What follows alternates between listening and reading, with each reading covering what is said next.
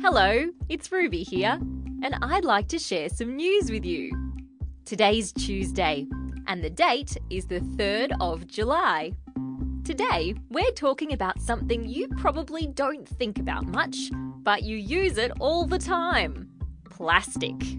Heaps of stuff is made of plastic. Takeaway food containers, juice bottles, lolly wrappers. We asked some kids how they think they'd go without plastic. Snacks are always in, plastic wrappers or chip packets, things like that. So, yeah, that'd be hard.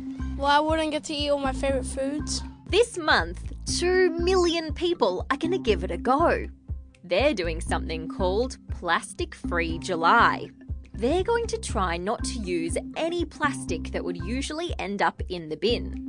The problem with plastic is that it can take hundreds of years for it to disappear, and there's way too much of it hanging around.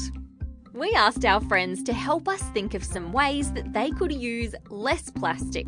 Using biodegradable cups and containers. Use lunch bags instead of using plastic bags. Great ideas, guys! And good luck to everyone who's giving Plastic Free July a try.